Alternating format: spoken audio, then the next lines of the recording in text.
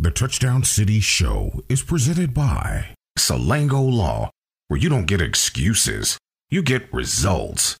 Visit them online at salangolaw.com. Let's go, Mountaineers! Let's go, Mountaineers! Let's go, Mountaineers! Let's go, Mountaineers!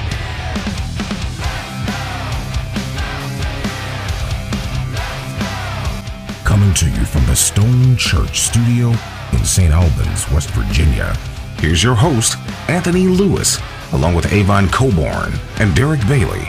This is the Touchdown City Show. Welcome into the Touchdown City Show. I'm Anthony Lewis in the Stone Church Studio today with Derek Bailey, Michael Sussman, the newsman, and the GOAT, Avon Coburn. Gentlemen, West Virginia goes into Blacksburg, and pulls a 33-10 victory in West Virginia's largest ever victory in Blacksburg. It's the largest.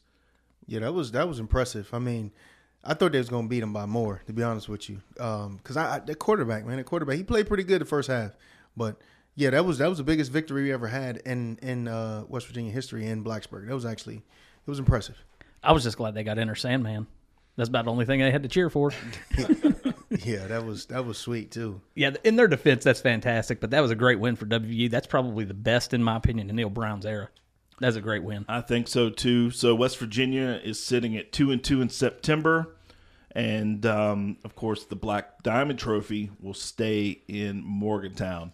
Even in the 80s, West Virginia, Lane Stadium is historically a tough place to play, and even in the 80s, when the 88 team only won 24-10 down there, and that's right before and right around the time Beamer had just started getting it going, and then of course in the 90s, Beamer owned West Virginia for a long time.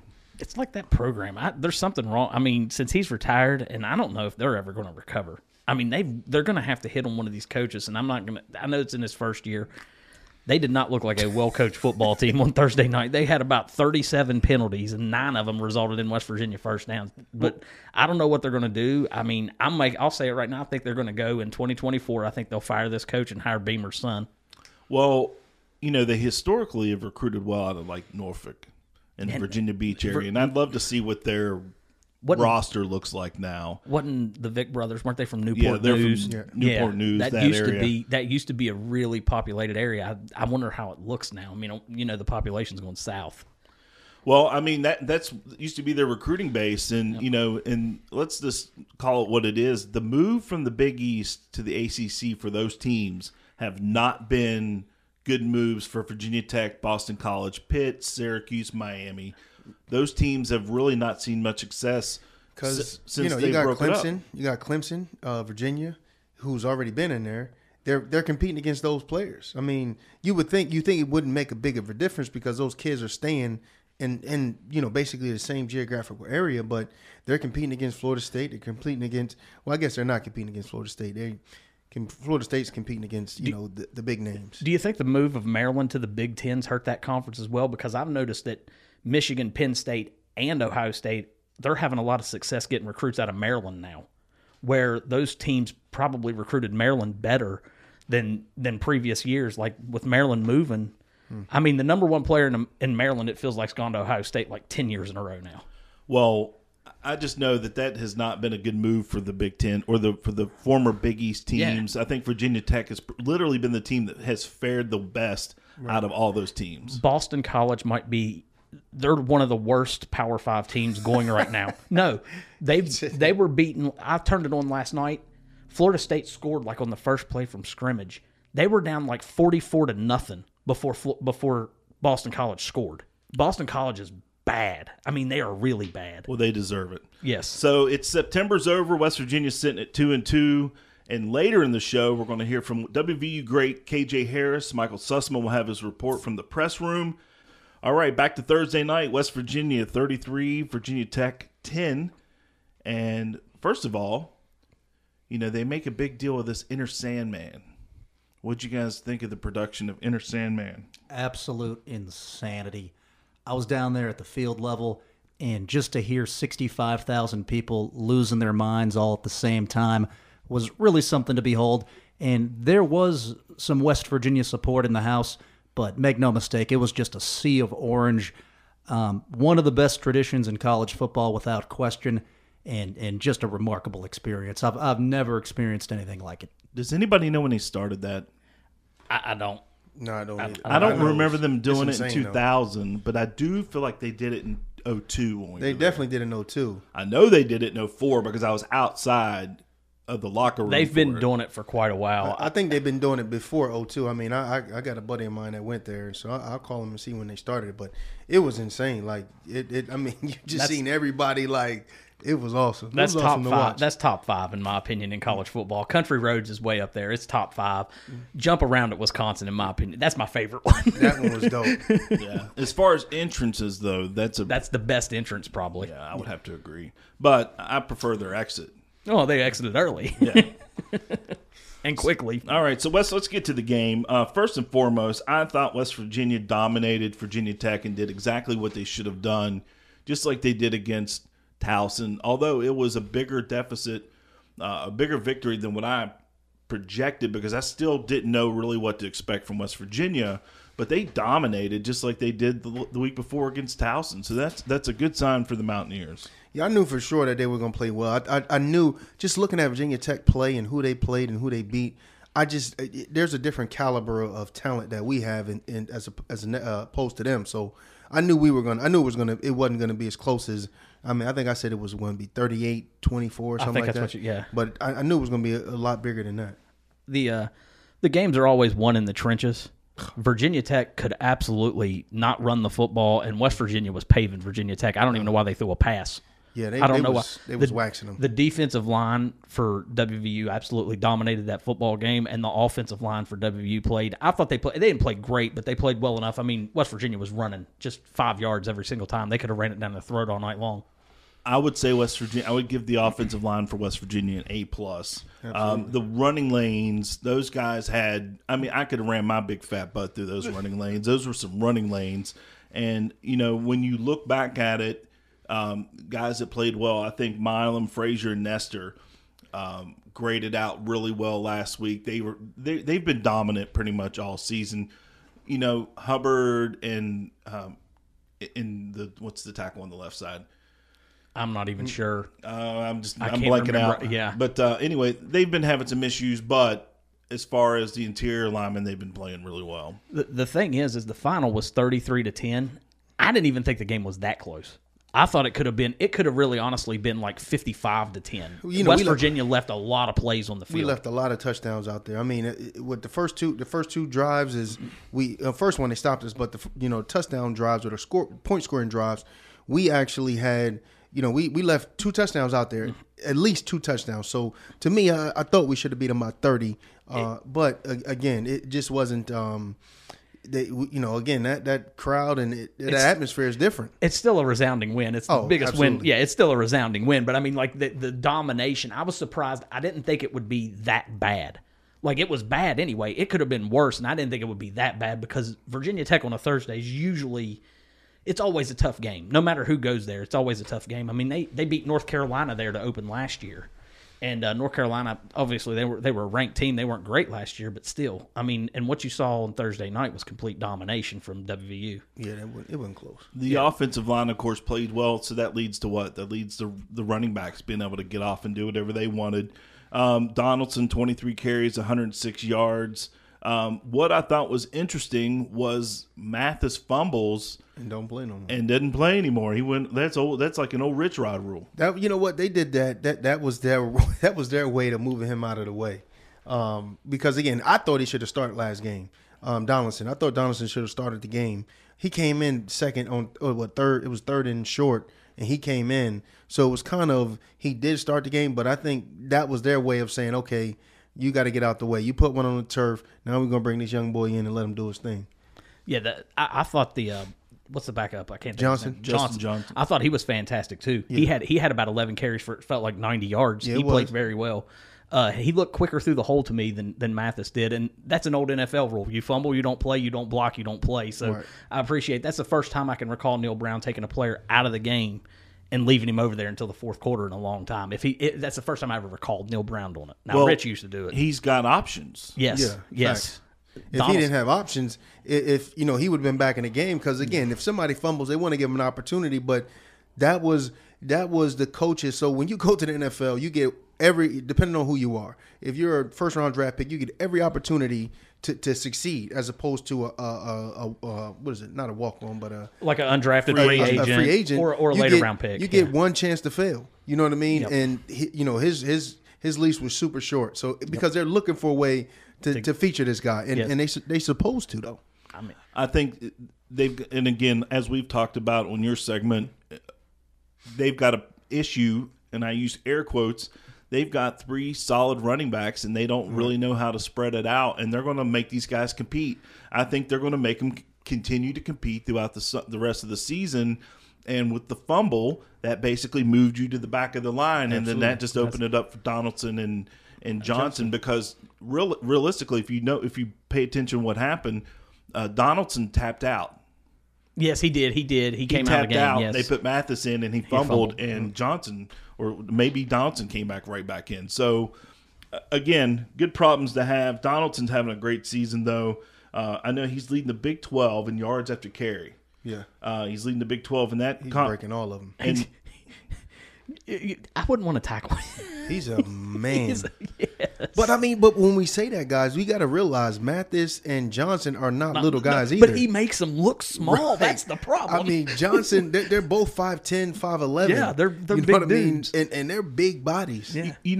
there's a lot of people that talk about Mathis should not be starting, but you know what? I really don't have an issue with them using him between the 30s, because when they get into what they, the red zone or even the scoring zone, I don't mind bringing Donaldson back in. Mm-hmm. I would prefer that he sits in the middle of the field. Let them use Mathis and Johnson. Then, obviously he can break one long, but you want him rested when you get into that scoring zone, because he's not in shape just yet. He keeps tapping himself out of games. So I'd rather just keep him when you get down into the red zone so you can use him. Yeah, I hear what you're saying, but I want that beast on the field. I want people scared of it, because again, he's going to wear them down. If you got, I say little guys. In my mind, I'm saying little guys. If you got smaller backs, and they're not small, but you got littler backs than him coming in, then yeah, they're absolutely, to have somebody that big, the change of pace that, and then he is a fantastic. He's got great feet. I don't know if you guys been watching this dude. He's got great feet, great vision. I think one of the plays, it was like third and 3. He ran outside and he got hit in the mouth. He should have put his foot in the ground and went. And I'm pretty sure coach is going to say, "Hey, go run this guy over, make him tackle you." He don't want to tackle you, but he's a fantastic back. I'm excited to watch him and see his progression. And with those 3 guys, what that does do, it enables the defense to get a rest. The defense played so much better on Thursday night. Now, I know Virginia Tech's not a great offense, but the defense generated a touchdown. The pick 6. They played better overall, I thought, and they looked fresher during the game. Like against Kansas, they were out there on the field just getting torched. That was their fault, Kansas though. pretty good offense, though. Yeah. How about JT Daniels? 20 of 30, or he's 23 of 30, 203 yards. And honestly, I don't think that was his best performance. That was probably his worst performance of the season. I thought he think so. looked That's what I human thought. for the first time this season. I agree with you. I don't think he put the ball where it needs to be a lot of the times, but when it was time to make a play, he made the plays. He missed a few throws the other night. I will say that he did miss a few, but it's nice to have a quarterback like where the running game's working. You don't have to rely on him to absolutely win every single game, because that's not the way it should be. It's a team. I think the most impressive thing that he did the other night was we got the ball back with 50 seconds left. Yeah. And he marched them right down the field and swung, second quarter. At the end of the second quarter. And that swung the momentum of the game. And basically that was, as Torrey Johnson would say, party over. It was really over at that point. Right. I'll tell you what, are they gonna try somebody out for punt returner? Not knocking Reese Smith, but you can't keep fumbling punts. You are knocking No, him. you can't keep fumbling punts though. That was 16-10. If Virginia Tech recovers that ball, that yeah. game could be. You have to catch the ball. You have to catch it. Yeah, I think they got the guy that they gave the scholarship to.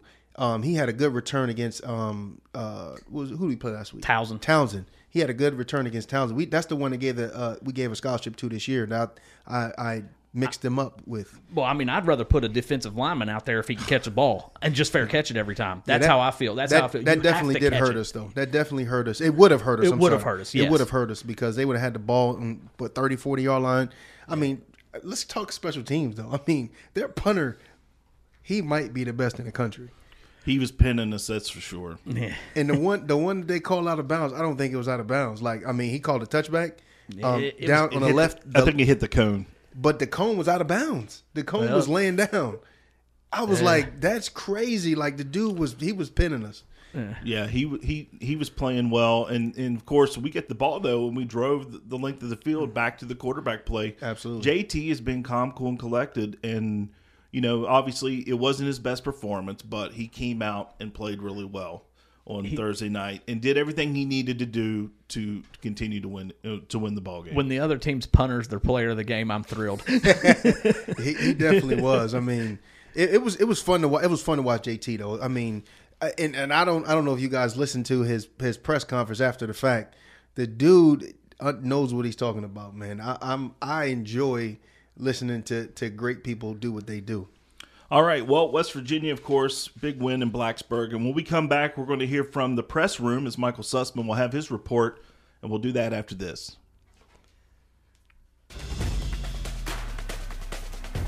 The Touchdown City Show will be back right after this.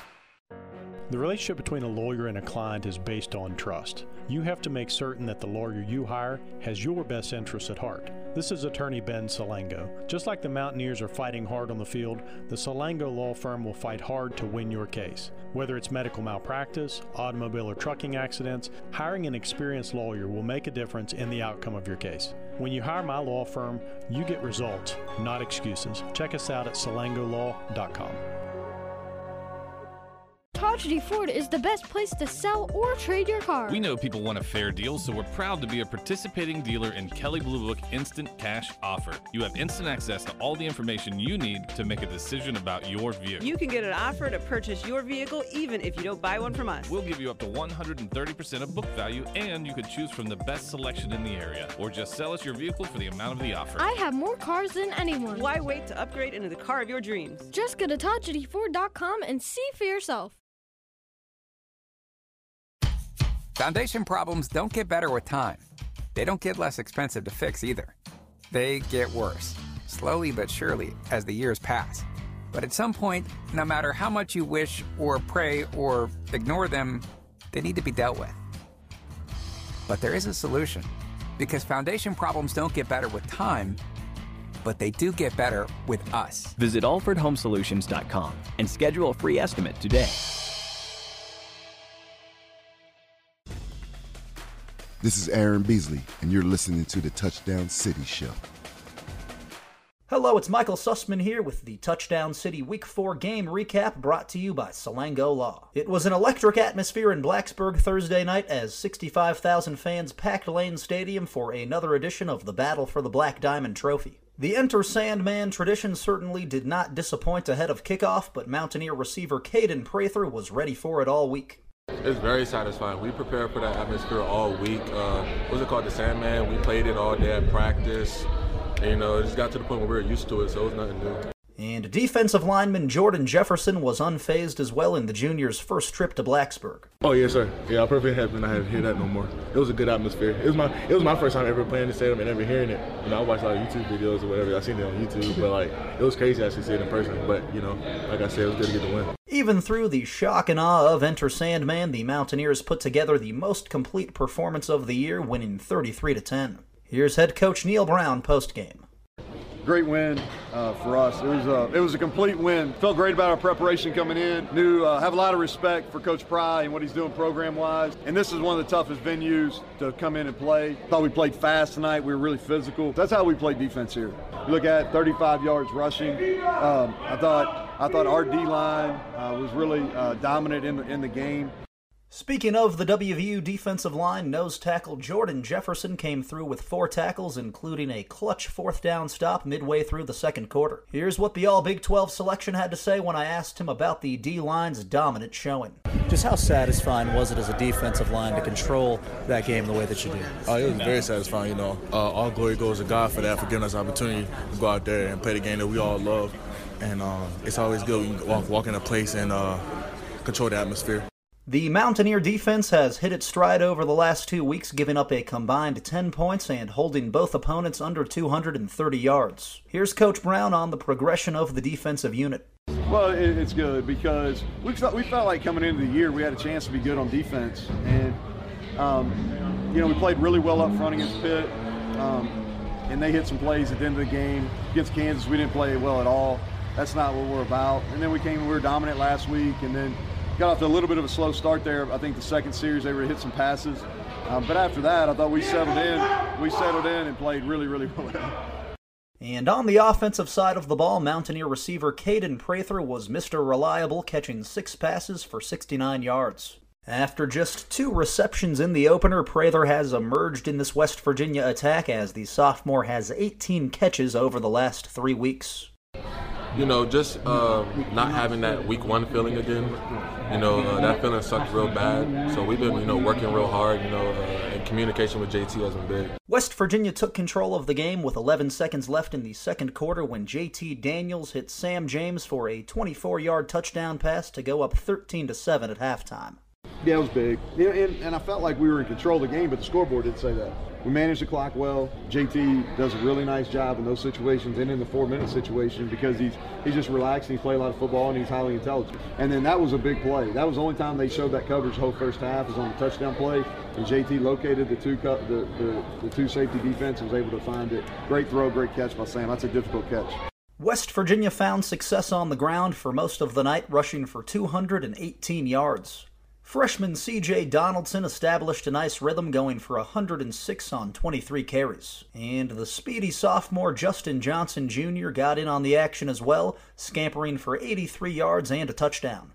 Here's what Coach Brown had to say on West Virginia's deep rushing attack. I think we've played pretty solid all year.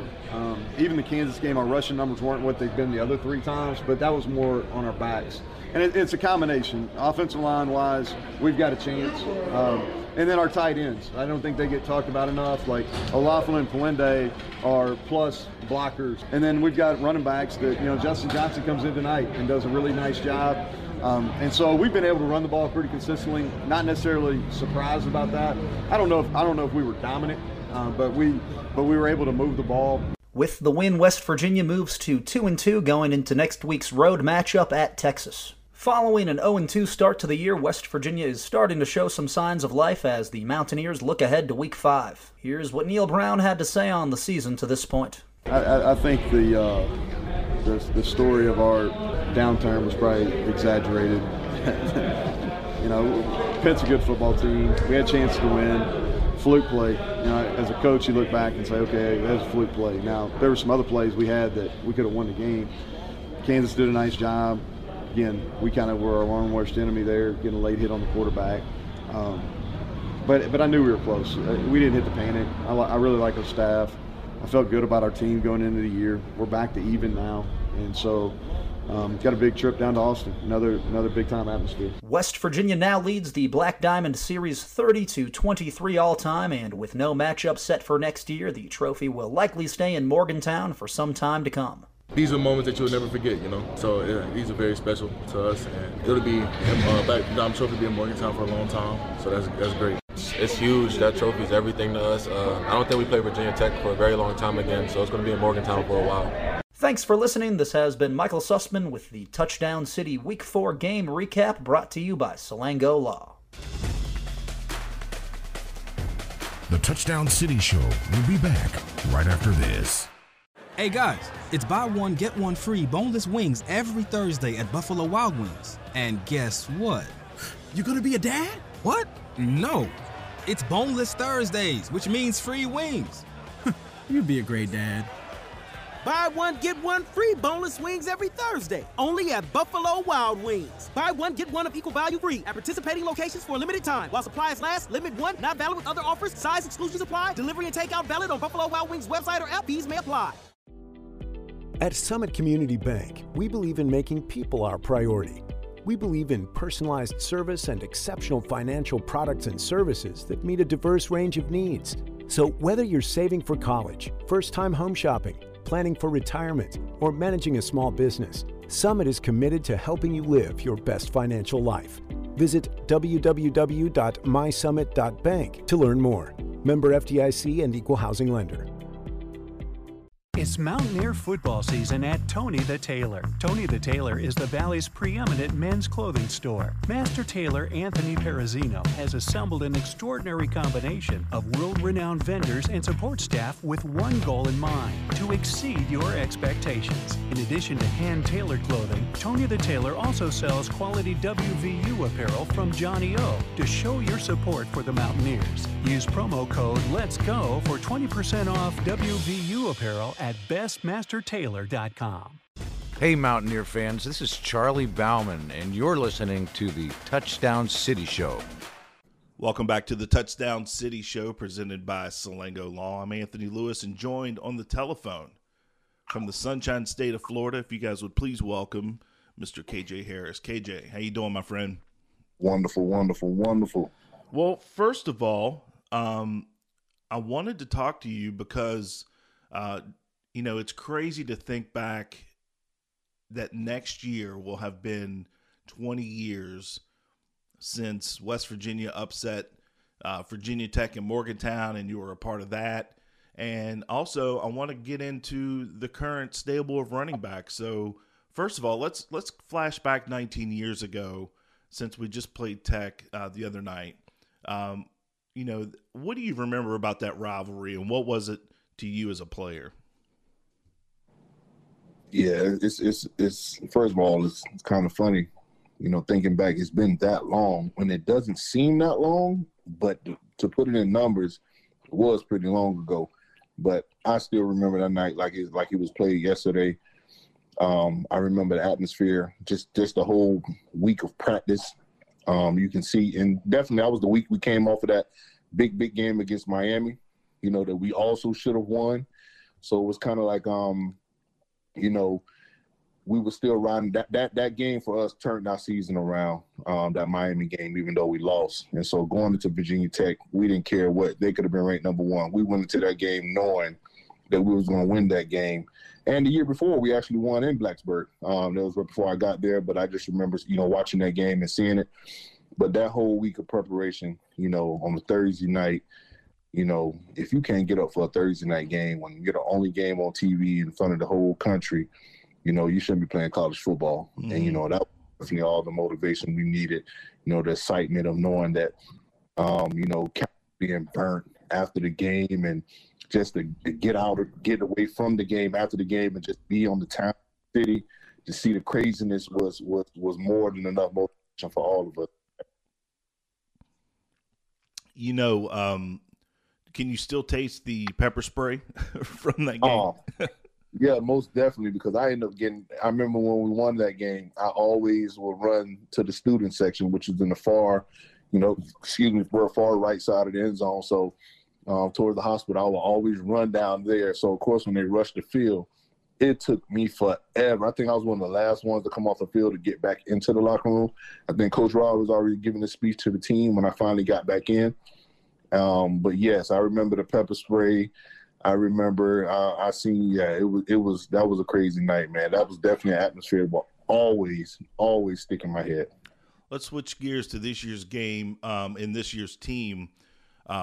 So West Virginia currently has and I use air quotes when I say this, they have a problem because they got three solid running backs. They came in with Mathis and Johnson as their 1 and 2, and then this Donaldson kid comes out of nowhere.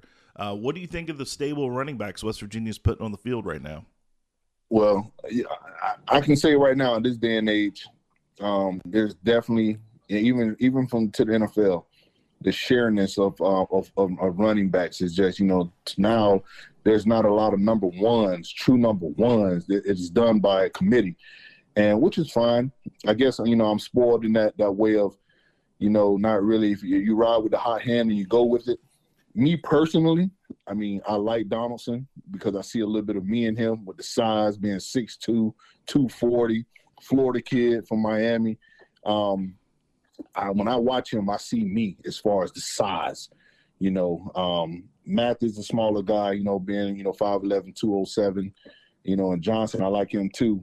But I kind of feel like it's one of them things where, you ride the hot hand. I understand they try to get the share touches and switch up pace and things like that. I just figure out, to me, watching them play, to come up with a scheme to have two backs on the field at a time, just for mismatch purposes. I would love to see Mathis get more in open space.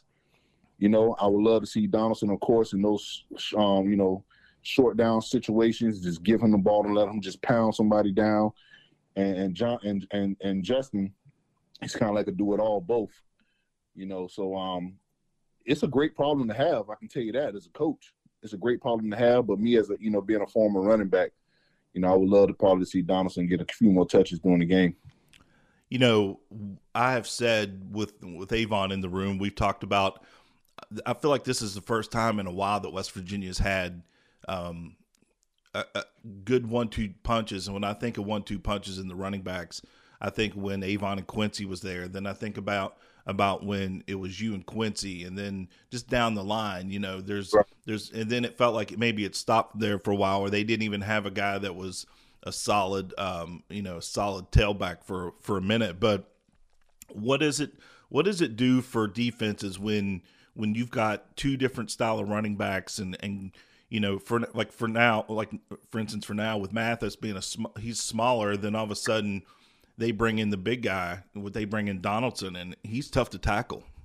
Yeah, absolutely, especially when you can sustaining long drives, like 14, 15 play drives, and you're just pounding on the defense, and then you bring in Donaldson, who just comes in and he can just lay it on you when the defense is just trying to get off the field to get a break. That's when you feel it the most, and definitely going into the fourth quarter. That was one thing I used to love about with Coach McGee when I was there at West Virginia. He would always tell me, like, KJ, the one thing I love about you is that you're every down back. I don't have to take you out on passing downs and things like that, and defense can't prepare for that. They kind of look for the switch now, when you got a guy who catches the ball or small, quicker on third down on passing situations. I didn't have to come off the field. I could stay on the field with those situations, and they would match up with smaller guys and have a nickel defense or, something like that. And, you get me in space on a passing down and still throw me the ball out of the backfield, with a third and fourth corner in there, an extra DB instead of a linebacker, that was a mismatch. And that's the problems that we can create, So, like I said, I'm kind of biased just because I'm not the average size back. I was definitely, and Donaldson, being a tight end and being moved to running back, so the same way, man, it's kind of hard for me to judge it because I've always felt like, I was definitely a mismatch as far as when it comes to playing the position.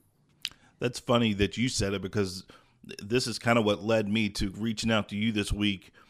Donaldson reminds me a lot of you, just with the size and the speed. And I even Thursday night I was with a friend of mine. I looked at him, I said, man, this Donaldson kid reminds me of KJ Harris so much, just with his size and speed. And I told my friend Alan, I said, when his running back vision clears, he's going to be a problem because he's still learning how to be a running back.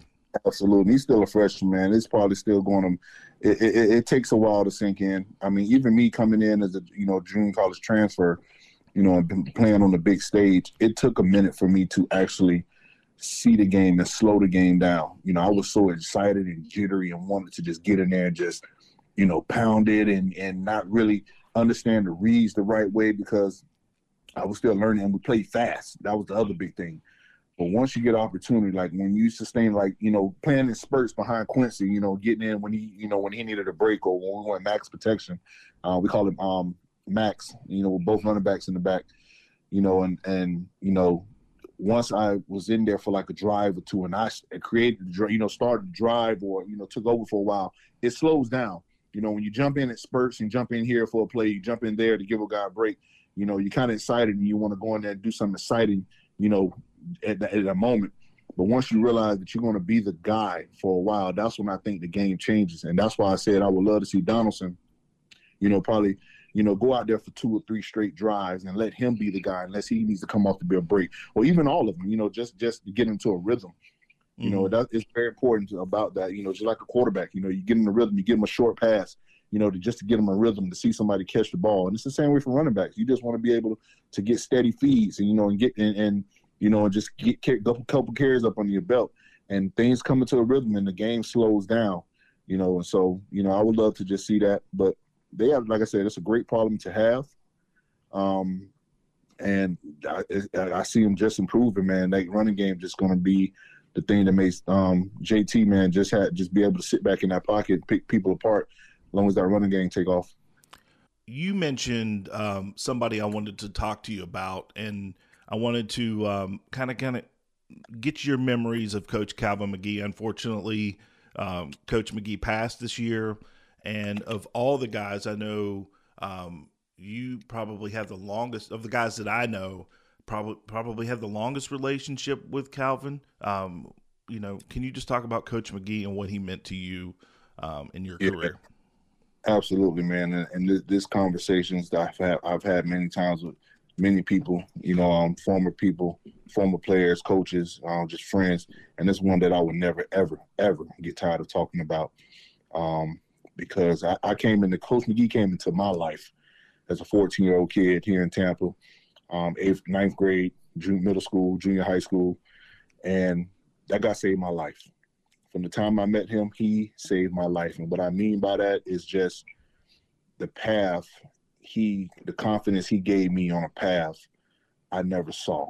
He saw my future before I saw it.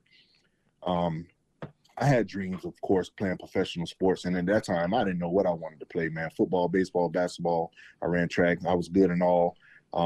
But it's something I knew I was going to turn pro, and at least one of them. When I first met Coach McGee as a freshman, he changed. I was just a raw athlete, you know, playing football. He shaped me, he molded me, and he coached me. He told me from day one, I'm not going to coach you to play high school football. He said, I'm going to coach you to play on Sundays because that's where I see you at. And he did. When I tell you, he would get in my face, he would make me run the play over and over again and teach me how to see it as if I was playing on Sunday instead of seeing how to play it as a high school kid. He would always tell me, that first guy in front of you, you don't see him. You see the second guy behind him. And I never knew what that meant at first, and I never had no one tell me that. You know, and what he was telling me was that you're good enough to make the first guy miss. You need to focus on that second guy. He said half the time you don't even have to put a move on the first guy. You're so big and strong, you're just going to run through that guy. So he started teaching me how to see the next guy behind him. You know, and that is one of the things I will always remember. And I spoke at his funeral when he passed away. And, you know, I'm honored to say that I was the first, I am the only player he's ever coached in his first high school game, and the only player he coached me in my last college game. And I'm the only player who can ever say that he coached me in my first ever high school game, and he coached me in my last college game. And, man, that is something I would cherish for the rest of my life and never forget it. That man meant the world to me, and I would never forget the day, how I felt when I got the phone call and got the news. It was definitely one of those situations where when I heard it, I didn't believe it, but then I knew it was true, and my body went numb, and I hit the ground, and I was on the ground, and I couldn't get up for a while. Mm-hmm. I had no feeling in me, man, and it was tough. I called my mom, and when she answered the phone, I couldn't even say it. As soon as I heard her voice, I just started crying, and she started screaming, "What's wrong?" Thinking something was wrong. Well, you know, of course it was, and she was screaming and freaking out. And when I finally told her, and, you know, when I was able to come to my conscience to tell her from crying, she started crying with me. Mm-hmm. So, yeah, man. Yeah, he obviously I didn't have that type of relationship with him, but he was a class act, always really kind to me with my time whenever I was working there with those guys. And Right. and I know, just talking to you now and talking to Avon and talking to Quincy, I mean, when I say most players respect their former coaches, but that man garnered love. I mean, his guys loved him. I mean, when I say loved him, they loved him. And Yes. you won't, all of them. I mean, I saw the photo of all you guys at the service, and of course, it looked like a WVU reunion there, and there were even other guys there. But his guys loved him, man, and that's and I guess that's just a tribute to the kind of person that he was. He was definitely a father figure to me, man. If it wasn't for Coach McGee, it would have been no me at West Virginia. Mm-hmm. That's 100% accurate. I didn't come to West Virginia because of Coach Rod. I didn't come to West Virginia because I came to West Virginia strictly for Coach Calvin McGee. Mm-hmm.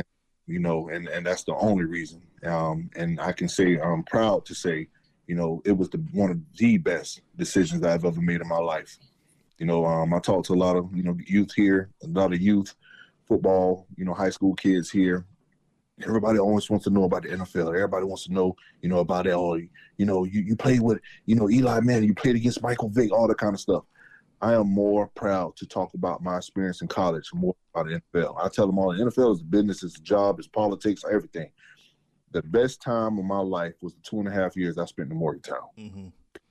Not winning the Super Bowl with the Giants, not playing baseball, not playing, like I said, in the NFL, with the Dolphins, the Rams, and the Giants. I talk more about my 2.5 years in college in Morgantown more than anything else when it comes to me talking about sports. And when I think about your time in Morgantown, what an amazing time. I mean, just a few years before West Virginia, Coach Rodriguez's first year, they went 3-8. Right. And then the next year they have the biggest turnaround in the country. Avon leads them. Avon and Grant, those guys lead them to 8-3. And then, obviously the next couple of years they win that Big East championship. You guys brought, I think, 2 home during your time. Yeah. Back championships. Yeah. Yeah. What do you remember? What are some things that really stand out about your time in Morgantown? Well, I can tell you this, like I said, I came there because of Coach McGee. I'll never forget when I came on my visit, I was in junior college in Garden City, Kansas. And, I was talking to my godbrother, Darrell Jackson, at the time, who was playing for the Seattle Seahawks. And, we were talking about, hey, man, where you going to transfer to? He's like, they like you up here in Washington. He's like, man, you should come up here in Washington with me. I'm in Seattle. You'll be around the corner, and stuff like that. So I was being recruited by everybody out of the country, coming out of junior college. And then he told me, I thought Coach McGee was there at the time coaching at University of South Florida. Well, at that time, South Florida program, wasn't where I wanted to be. Mm-hmm. I didn't even think about, coming back to University of South Florida. So then Darrell made a comment to me and said, well, why not go to West Virginia? Coach McGee there. I said, he's at West Virginia? And he was like, yeah, Coach McGee's at West Virginia. And I was like, you kidding me? So I looked it up and I found out that he was. And like I said, I kind of recruited myself. I picked up the phone and made a phone call. He thought I was still playing baseball at the time, and he didn't know I was back in school, so when he realized that, I was calling him and wasn't joking about it, and I told him, I was at Garden City and was ready to transfer, and I said, hey, I just need to know one thing, Coach. Do you want me to come to West Virginia? And I just remember him saying, hell yes. He freaked out and he put me on pause and he went to Coach Rod's office and he transferred the call. And I never forget the conversation. He said, remember the kid I had the running back I had in Tampa? Because Coach Rod was at Tulane at the time when Coach was coaching me in high school. And I remember him saying, they was there to recruit Sean King, I think. And a game that I played against Sean King in high school. I was a freshman, he was a senior. And Coach McGee, reminded Coach Rod about the, the running back he had. And he said, well, Coach, he's at a junior college. He wants to come to West Virginia. And I just remember Coach Rod, and that first time I heard him say, are you shitting me? He's like, he wants to come here? And he was like, yeah. And it was like, I'd love to have you. And so I came on my visit, and I'll never forget, man. Bob picked me up from the airport. They're bringing me to Morgantown. We were driving from Pittsburgh. We're on our way to Morgantown. And I'm looking at the scenery, and it was cold. It was in November. I think they played Boston College. I came up on a visit when they played Boston College, and I remember driving from the airport and driving to Morgantown, and you know, I'm going through the hills and the valleys, and I'm just looking, and I'm saying, the first thing I said to myself was, "Oh shit, what did I get myself into?" And I would just never forget that thought, man. I was like, "Oh man, I done told this man I'm gonna come here," and I'm just looking, and you know, and I'm like, "Man, I'll never forget that." And then we got off that exit, and we started, you know, passing the Coliseum, and we made that left turn at the light right there at the Coliseum, and coming down, and you can start seeing the hospital and the stadium in the background. And I was like, "Oh man, this is a real college town," you know. And I just remember coming up the side street to the stadium, and that big dip down to come back up before you pull into the stadium parking lot. I'm sorry, I don't remember the street names no more, and I just remember, man, it was a Friday, and I saw them tailgating outside all ready for the game on Friday. And I just remember thinking, wow, this is a real college town. And man, I remember getting in the car. Got pulled up to the stadium, went in there and met all the coaches. Seen Coach McGee, gave him the biggest hug ever, man. And we just took a ride around the town. And I remember Coach Rod pulling the car over and called at a group, a frat. I don't know, it wasn't a frat house, but it was a house that used to be right across the street from the stadium. Oh yeah, the Tailgate Central. Yeah, guys outside. You know, it was a bunch of them. They was out tailgating in the front yard. And Coach Rod said, "Hey guys, you know that running back that's coming here next year?" And them guys started screaming my name. They didn't even see me. I was in the car. It was like, "Yeah, the Harris kid, blah blah blah." And I remember they just went to yelling all stuff. The former baseball player, blood and all that there. And he said, "Well, here it goes." And Coach Rod made me get out of the car, and them guys started doing a chant, man. And they jumped on the high five with them all and took pictures. And I was like, "Yeah, I think I made the right decision." Yeah, Morgantown's very unassuming, you know, and I hear that story a lot about that drive from Pittsburgh, and you're like, "Oh man," especially the Florida guys. They're like, "Man, what am I doing here?" And then you get into town and you realize that Morgantown's a little bit different. There's a few other college towns like that. I think Madison, Wisconsin's the same way. University of Florida is, because it's Gainesville, Florida. You wouldn't even know Gainesville was a city on the map if it weren't for the University of Florida. You know, I'm here, so you know I drive that way. I drive up and down this interstate all the time, and what Morgantown reminds me of Gainesville, because like I said, it's a college town. If it wasn't for the college, the town wouldn't be there. You wouldn't even know it's a city on the map. Mm-hmm. You know, so you know that's definitely what it reminds me of. But Morgantown is definitely way better than Gainesville. And I'm a Florida guy. Yeah. I'm pretty fond of it too. I tell you what, It hasn't changed much in 20 years. I don't remember the last time. Did you come up last year? No, you were here for the spring game. I came up for the spring game. Yeah. We didn't get to link up, but I knew you were. But you know, it's grown up a lot, but it's still the same, man. The people here in West Virginia love the Mountaineers. Absolutely. That's the thing about it, man. I don't care. You know, like I said, it's been 19. How long I've been going now? Since 2005, and they still, you know, just to go places still and to walk in the building and don't even be in there 10 seconds to have somebody yell your name still. That just lets you know the love that they have for their current and former players, man. They know you. They know who you are. You know, like I said, I mean, everywhere I go, I walk in the building and somebody yells your name right away. You know, and that's what makes you just feel good about it. And there's no place like it, man. There's no place like it. I'm pretty sure everybody said that about their school. But, hey, I'm a Mountaineer, and I'm saying it about mine. Yeah, absolutely. You know, one of the things that I always try to of course, my first game was in 1988. It was the first time I ever went to a game. I started major. Yeah, it was actually the Syracuse game. It was game 11.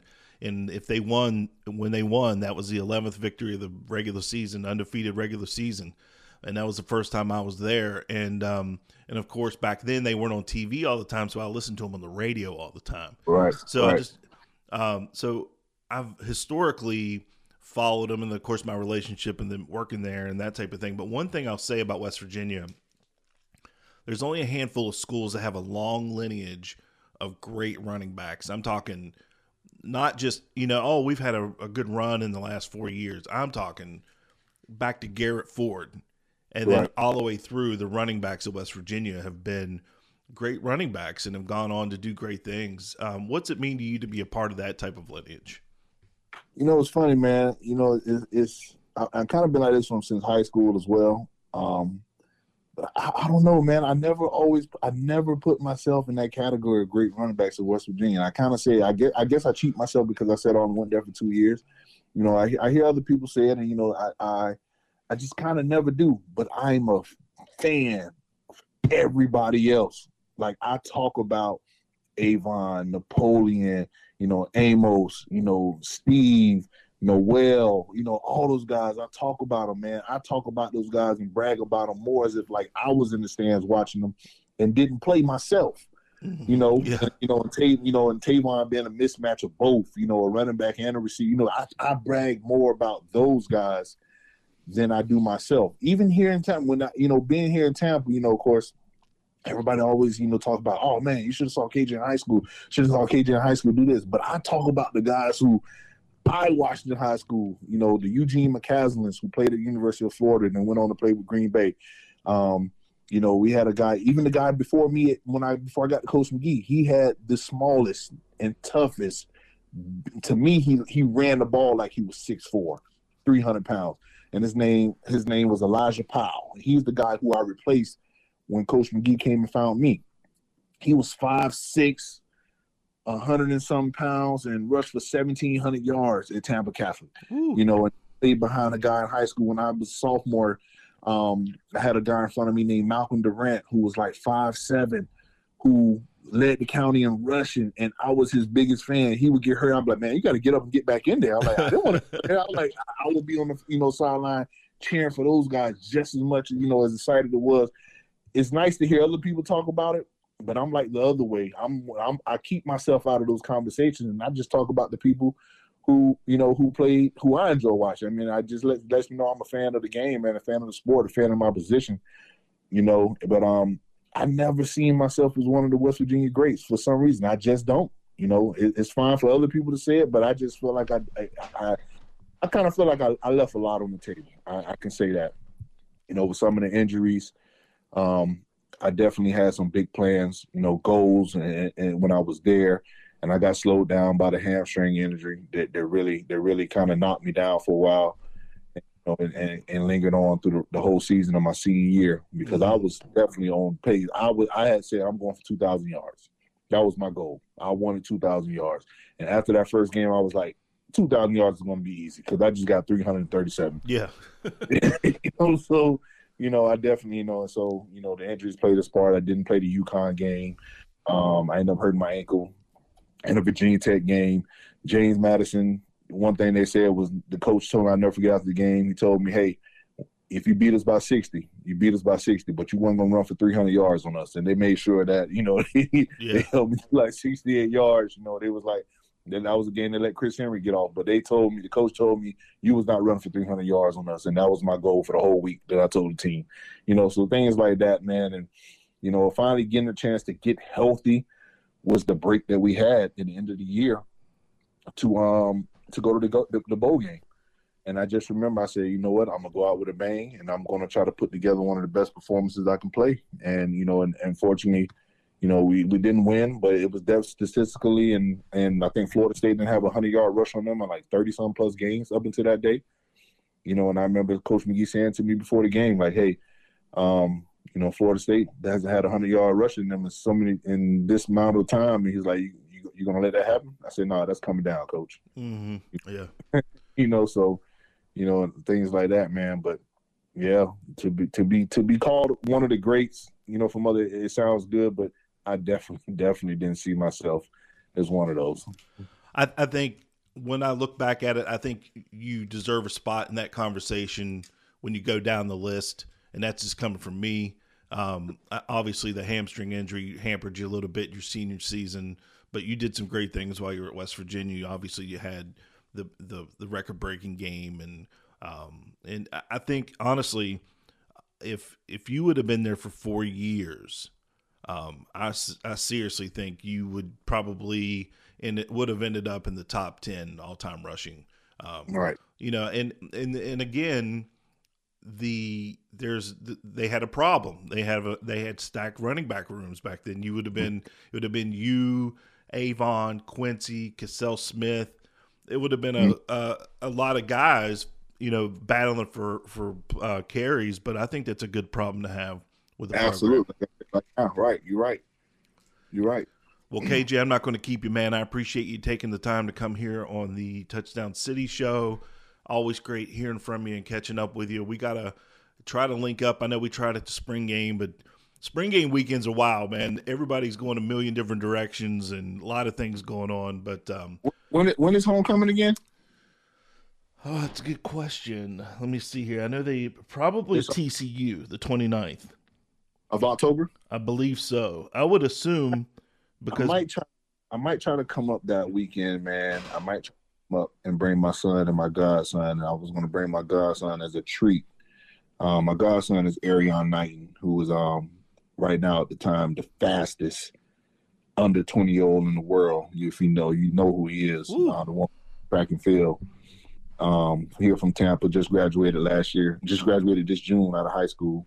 The 17-year-old who ran the Olympics last year in the 200 meters, who's broken all of Usain Bolt's 20 and under records right now, and he currently is the 4th fastest ever in that event in the 200 meters.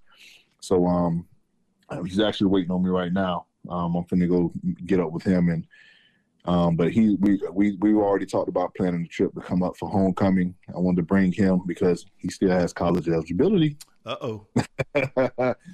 So man, we talk about it all the time, and just to see him put on the college uniform and go out there and run a 9 route and just fly past everybody, man, would just be, it's still in the works. He's only 18. World Championships next year, Olympics the year after that, and you never know, man. After that Olympic run, hey, I did it as a late bloomer. I was a 21-year-old freshman. He still has college eligibility, and you never know, man. You might see him in a football uniform one day, and hopefully it's a West Virginia one. Yeah, and not to hold you up, but that's the great thing about football is you don't have to start playing when you're 8 years old. You can start. Football is really not. It's not like baseball, or it's not like a lot of sports. You can learn football pretty quick if you have the ability. You can get out there and make a difference if you have the skill sets. Well, I'll get you excited for a little bit. I'll get you real excited. Go look at this YouTube high school highlight tape. Arion Knighton, ERRIYON, Arion Knighton, and just YouTube him and look at his running, but look at his high school highlight tape on there, and you tell me the thing about it. We have to get a quarterback and get him the ball. Well, they've got some kids up there, man. They've got. I know obviously you've seen JT Daniels and then they've got the freshman, the Markiel kid that from Arizona that people were excited about. But they got another kid down there that right now his name is Goose Crowder that I'm really high on. People, don't seem to really be talking about, but the kid can sling it. So they got some really young quarterbacks. So if he's going to come, now's the time. So, all right, KJ. It'll be 2 years from now. Well, he'll still be. Well, those kids will still be there. That's the crazy thing. So, I will text you if you come into town for the TCU game. We'll link up. I've got a little spot right by literally 100 yards from the stadium where we set up, and we'll be there that day. So I appreciate you taking the time to join us and catch everybody up with and share some stories. Anytime, man. I got you. All right, appreciate you, man. Thanks. And KJ was one of the amazing running backs that came in, and it reminds me so much of C.J. Donaldson in the situation right now at West Virginia. You got a crowded running back room, and when he came to campus, it was the same type of situation. You had Quincy, and he backed up Quincy for a year, and then, of course, in 2004, took over as the starting running back. But and, of course, had the record-breaking game that against East Carolina, ran for over 300 yards against East Carolina. But that was KJ Harris. And thank you guys for checking out this episode of the Touchdown City Show. And we'll be back after this. The Touchdown City Show will be back right after this. You've been in an accident. It's time to call Warner Law Offices. We've recovered millions and millions of dollars for car accident victims. Don't settle for the insurance company's low offer. Call us today. No upfront cost, free consultation, and no fees until we win your case. Warner Law Offices, when you need justice. Bobby Warner, now's the time. Call 345-6789. Where do you go to buy your sports memorabilia? Your answer needs to be Sports Fans in Tays Valley. Sports Fans has WVU and Marshall shirts, hats, autographed merchandise, gifts, and more. NBA, MLB, NFL, and other NCAA teams. Shop in store at Liberty Square in Tays Valley and online at sports with an S, fans with a Z, WV.com. Sports Fans, the Kanawha Valley source for all things sports. Welcome back to the Touchdown City Show. Welcome back to the Touchdown City Show. And hey, if you're looking for a great place to stay, I highly recommend checking out Murph Landing. It's a 2-bedroom, 1-bath, 3 beds, and of course has a living room, dining room, full kitchen, a grill outside. It's a great place to stay when you're visiting Morgantown, either for football games, basketball games, for any reason you're in Morgantown. Check that out at MountaineerFieldhouse.com. And again, it's called Murph Landing. All right, sports headlines from around the country. Michael, what do you got for us this week? All right, a little bit of a surprise to start out. Middle Tennessee State beating Miami 45-31 yesterday. It's rough for the Canes right now. They even had a fight in the stands. Hopefully Akeem Mesidor got out unscathed. Yeah. But what's going on down there in Coral Gables? Well, yeah, so thoughts and prayers to Mesidor. Hopefully he felt safe when he was leaving the stadium. I would hope. Yeah. I would hope. But what a blowout. I watched some of that game, and let's just say Middle Tennessee looked like the better team. I mean, their quarterback completed 16 passes for over 400 yards. I think he's the first quarterback since like 2000 in college football to have that few completions with that many yards. Did Middle Tennessee have Randy Moss on their team? I don't. Man, they had a little guy. He was number 2. They threw him a 98-yard touchdown. I mean, he was a speedster. He was blazing up that sideline. He was high stepping and everything. He burnt that corner. Yeah, it was quite the display. And what was so crazy about it? You thought at one point, well, maybe Miami can get back into this. At no point was it even that close. Wow. It was 10-3, and then I saw it 17-3. So I flipped it over, and then it went to 24-3, and Miami never got closer than 14 points the rest of the night. Wow, I'm gonna watch that game. I didn't watch it. It was. I mean, I thought Middle Tennessee was just flat out the better team. And then in what I thought was the best game of the night, Texas A&M survives 23-21 over Arkansas. Guys, it looks like Jimbo's starting to get the swagger back a little bit at A&M. Well, let me tell you this. They did not deserve to win that game. What are the odds of a field goal kicker hitting the very top of a field goal post? Not very. Those odds are slim to none. They got lucky yesterday, and Texas A&M could not stop the run. That's the first time I've ever seen a kicker hit the top of the goalpost. With all the football that I've watched, that's the first time I've ever seen that happen. Also, they were down 14-7. Arkansas fumbles going into the end zone, and A&M gets they run it back to like the 18-yard line, lateral it, and the guy goes the rest of the way for a touchdown. That game could have very easily gone the other way. I don't know if Jimbo's safe. I mean, he's safe for now, but they still have Mississippi, Mississippi State, Alabama. They're going to have some tough games ahead. He's feeling it, I know. I just thought that Arkansas deserved to win that game, and they got lucky. A&M very, very lucky. I would have just shook hands and walked off the field. There would not have been any celebrations, any of that. You just count your lucky stars. They got lucky yesterday. And the big upset of the day, Kansas State knocks off number 4 Oklahoma 41-34 in Norman behind a big-time performance from the Nebraska transfer quarterback Adrian Martinez. So, guys, the Sooners go down. How's that shake out as far as the Big 12 moving forward? To me, it opens it wide. It opens it wide up because one thing that I'm telling you, Ken, is Kansas is going to beat a lot of people. But the question about that is, how old is Martinez? He's got to be 43 years old. Well, I think there was a few Martinez.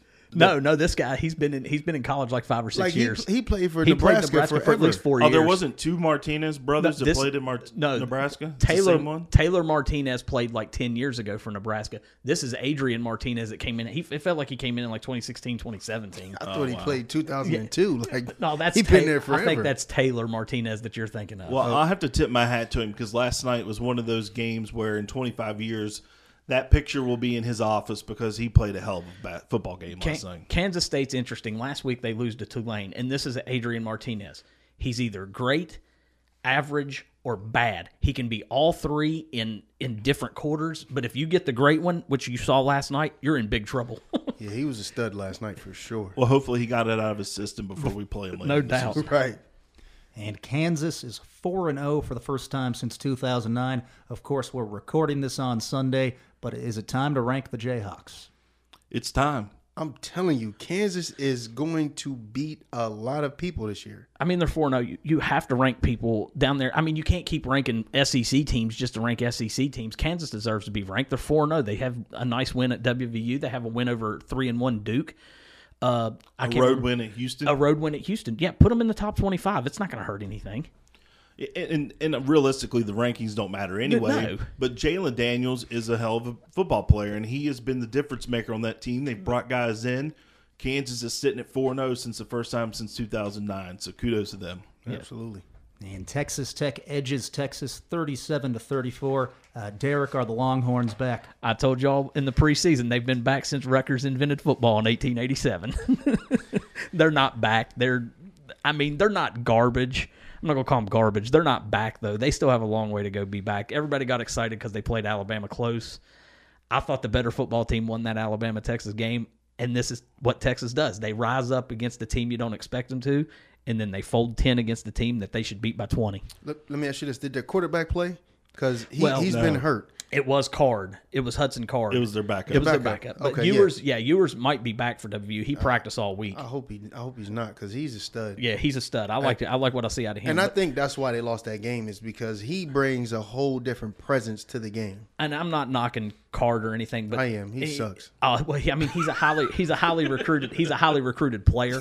There's so many bust 5 stars. He's not a 5-star, but I mean, he's at Texas for a reason. Texas Tech doesn't have a player like that on their roster, supposedly. Yeah, I just thought that, it was a great drive at the end of the game to tie it up, but Texas should have never been in that position against Texas Tech. So maybe Texas Tech is much improved, but I don't know. If we'll see next week. We'll get a first-hand look at Texas next week.